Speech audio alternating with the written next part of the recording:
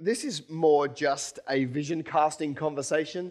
You know, I do run the risk of talking at a level that you possibly aren't at yourself, and that still doesn't bother me because I still think that at some point you've got to get there. And, you know, one of the things that you should be reminded of when we talk about legacy and the big picture and the great impact is that what you don't want to do is have a prejudice about your great future when you put it through the lenses of where you are today. Because I've got a Bible full of stories of people who thought they were going to go nowhere and ended up doing something absolutely great.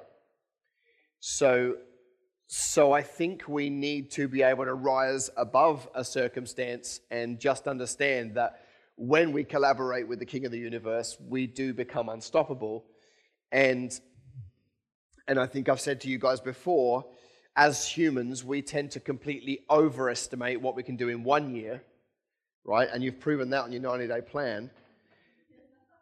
And completely underestimate what we can do in 10 years or a life because of the compound effect of growing and improving and getting better and building. At the end of a life, in terms of wealth creation and business, it can be absolutely massive. Now, how do we know that that's true? Well, there are first-generation billionaires in this world who have done it without God. So you can do a lot in a life if you do it with God.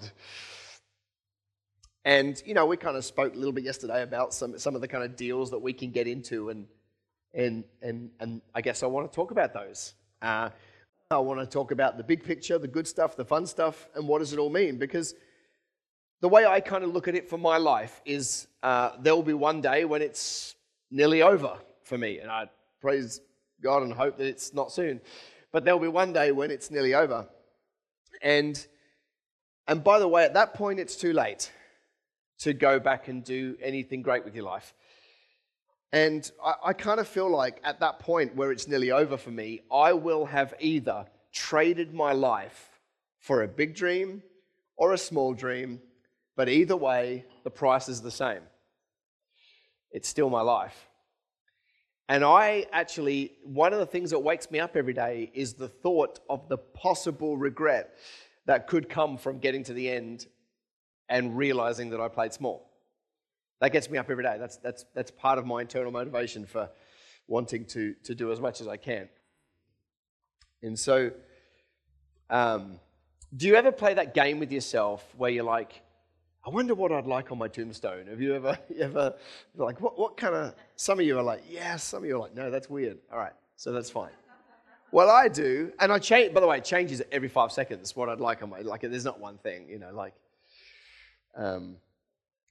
yeah, so I guess that's what I mean by legacy. Like, what is that? Here's a question. How is the kingdom better because of your life?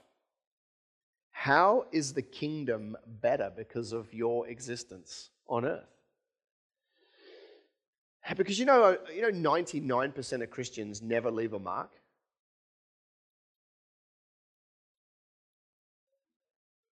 Yeah. Super judgmental.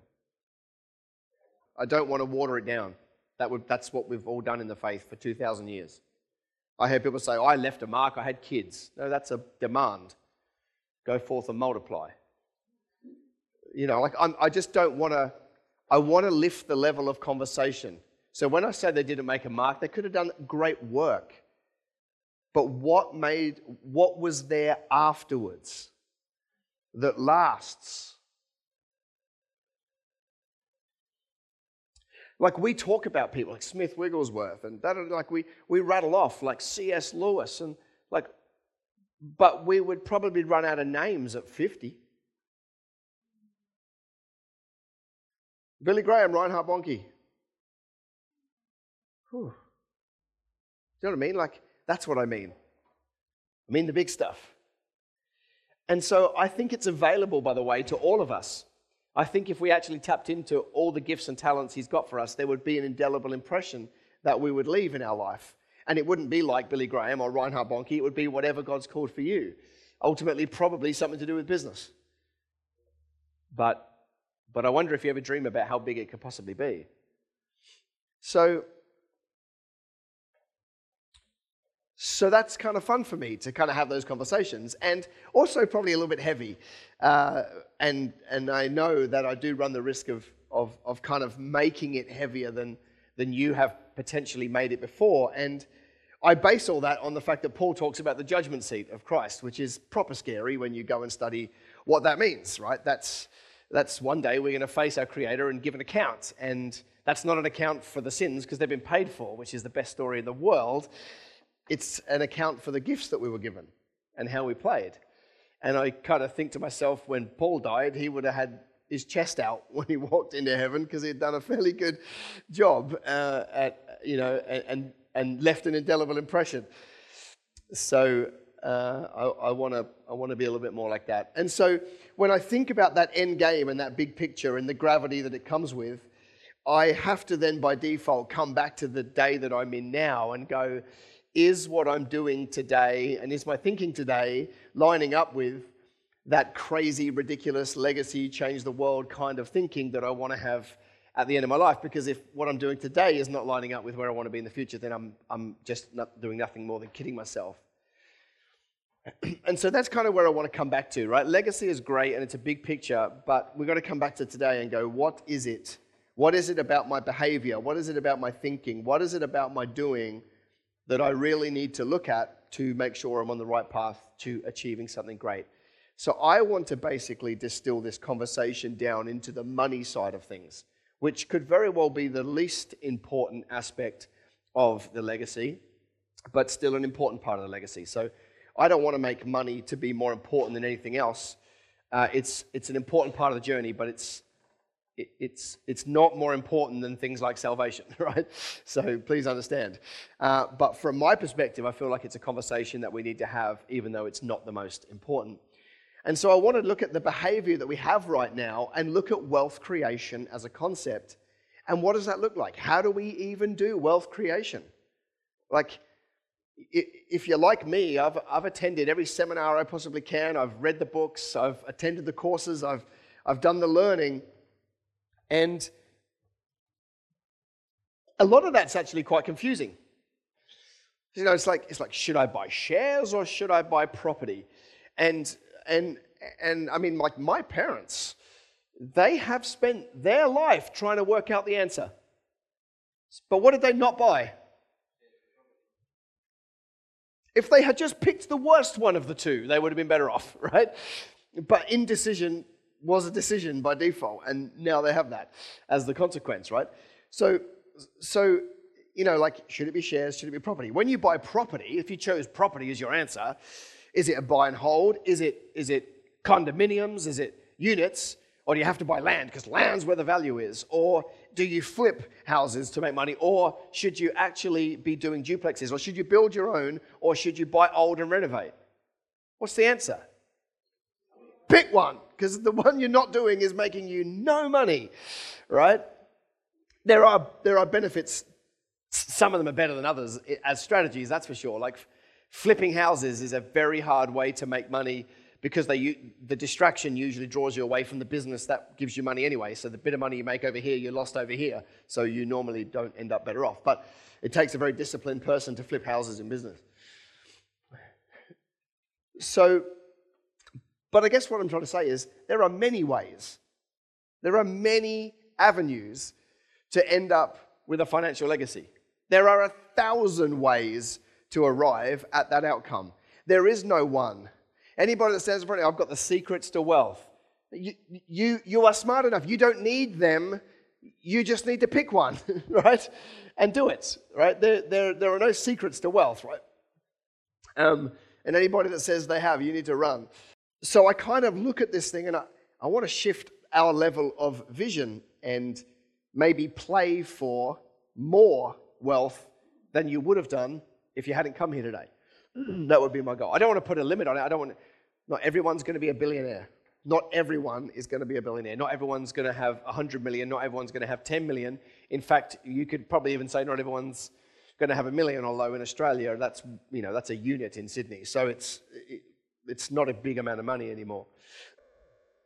So I kind of want to look at this asset pool of, what is it? What is it that is in your financial legacy? And have you ever even given this some thought?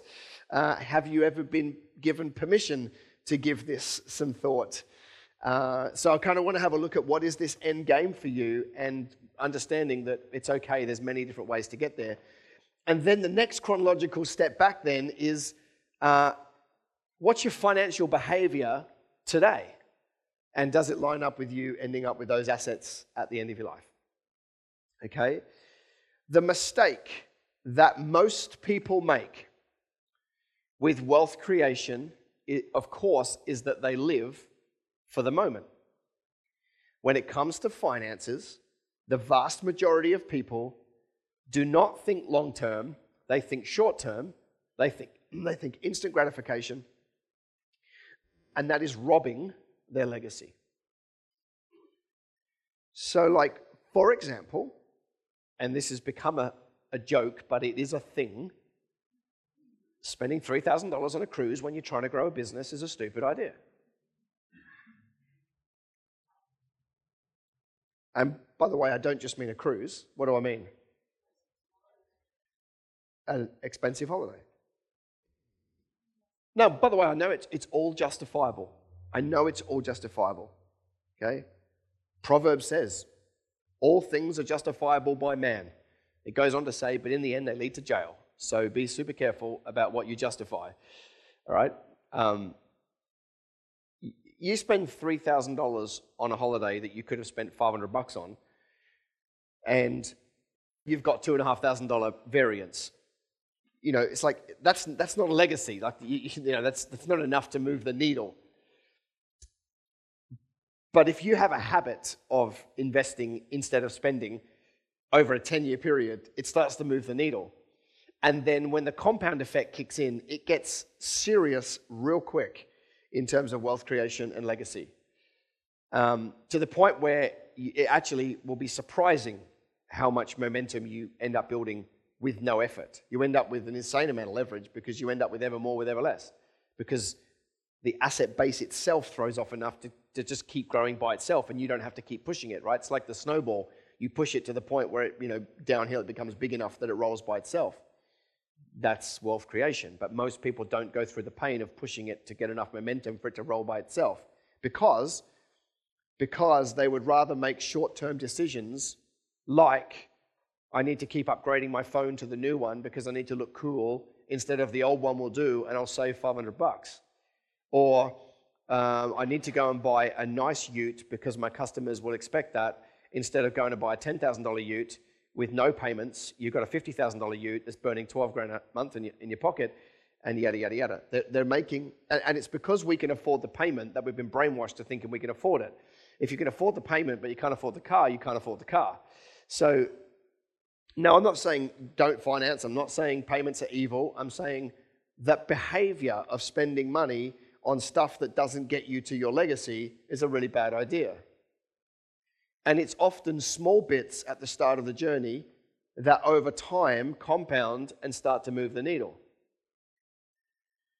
You buy an investment property and you start throwing $50 a week at the loan, on top of the interest at the principal, and then that becomes $100 a week, and then after a while, as you build a business, it becomes $200 a week and $500 a week and $6,000 a month and you look back over time and you're like, man, this thing's galloping speed.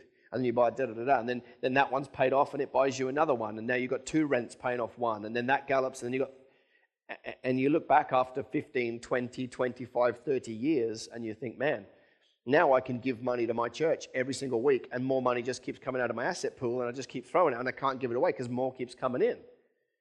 This is how we got to start thinking. This is not so that you can store up for yourself treasures on earth and have a great life and buy Maseratis and da-da-da-da. Like, it's not for that. If you want to do that, that's fine.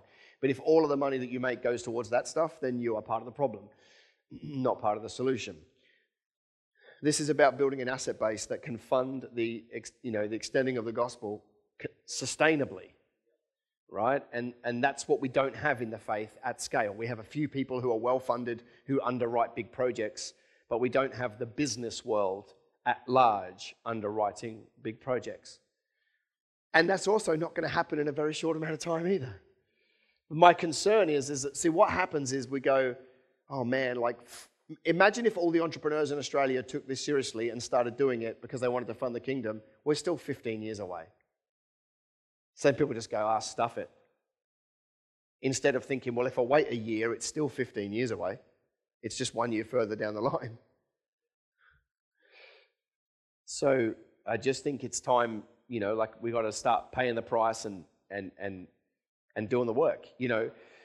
I tell you something that's interesting. One of the wrestles that I had when I was first a believer in business was when I built an asset base for myself. Well, when I say it was for myself, like I wasn't just like, okay, let me try and put it in context. I've got 100 grand. Some people would say you should give that money away because otherwise you're storing up for yourself treasures on earth. You should just give that money away because there's a good need for it. My always rationale was like, no, I want to build an asset base. And then people would say, but that's for you. Like, that's your own thing.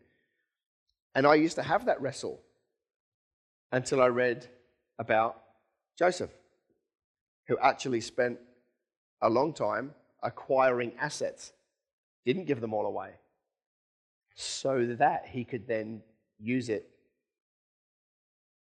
to help the people of the day. So he didn't just give away everything he got. He acquired it for a long period of time, in his case, because a famine was coming, so that he could then use it later. That's what building up an asset base for the sake of the kingdom is all about. If you're building up an asset base for the sake of yourself, then you're storing up for yourself treasures on earth. If you're building up an asset base for the sake of the kingdom, then you're basically doing what he did, which is build up an asset base so that you can help later on. So I guess, the conversation that I like to have with a lot of people is your behavior today mapping to the outcome you want later when it comes to finances? And I think there's room for all of us to improve if we want to. And I will say to you, I'd love to say to you that you can have all things and you can live for now and you can have a great legacy and God will provide. I would love to say that, and that would tickle your ears and probably get 6 amens. Except everybody I know that's built a great legacy has had to go without for a long period of time to start that journey. And that's where people fall off the wagon, because they're like, I'm going to go without this year and build my asset base. Ooh, there's a sale on at David Jones. And then they find themselves down there possessed by the enemy buying stuff they don't need. By the way, when you give that bit of money away to whatever, it's gone forever. Right? When you buy stuff, it's gone forever. You have just given away the greatest part of your wealth building future, which is your income.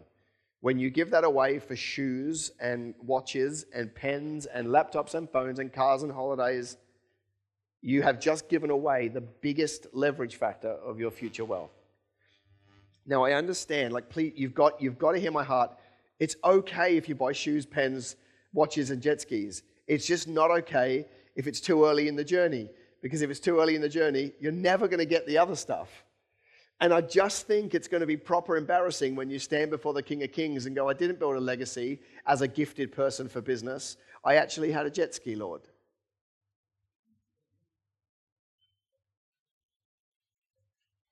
Just how I see it. So here's the model, right? It's a model of delayed gratification. And some of you are probably going, I've been delaying this my whole life. Just a little bit more, please. Just a little bit more, right? You take money from your business, and with that money, you buy assets. If you wait a long time, those assets will give you money, and that money can buy you toys. I call it toys, but insert anything in there. Toys, experiences, stuff. If you can just change your thinking from, I'll buy something, to actually, I'll buy an asset that will go up in value and give me the cash to buy that, your entire world will change.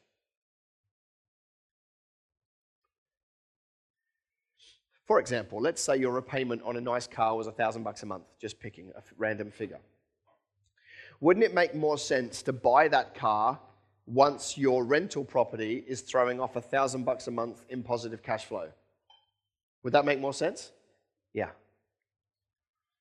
It's just that there could be 2, 3, 4 years between I want to buy it now and I'm going to wait for it when I can fully afford it. Does that make sense? And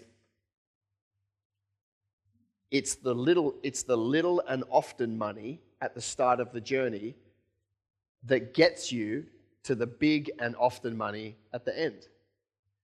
It's just that we don't value little and often at the start of the journey.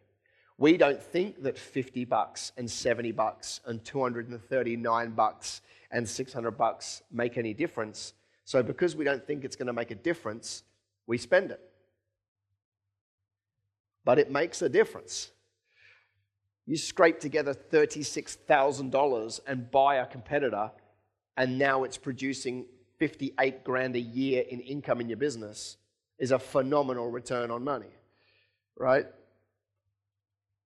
Like, the Bible says little by little is blessed when it comes to wealth creation, right? Which I think is a very interesting thing, because I think, you know, in a Pentecostal, charismatic, like full of life world, I think we can tend to go, God's got it, you know, and I'm like, well, he's going to bring me so much money so I can have influence. He also says little by little is blessed.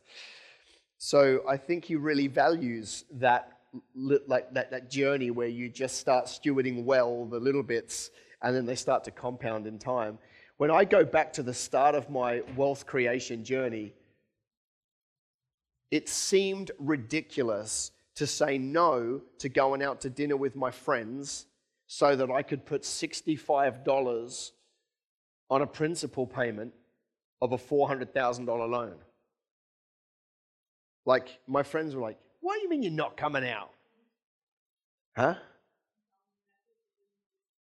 Yeah, now those same people are all like mortgaged up to the eyeballs and in a job they hate. Now I can go for dinner wherever the heck I like. Different life, right? Paid the price then so that I can pay any price today. So, and I'm just kind of telling you that as a testimony to say it was a discipline for a long period of time when it looked like it was a stupid idea and not even really a thing. No sleep, no rest. Might crash, might wreck. But first I stretch. Time to run it off.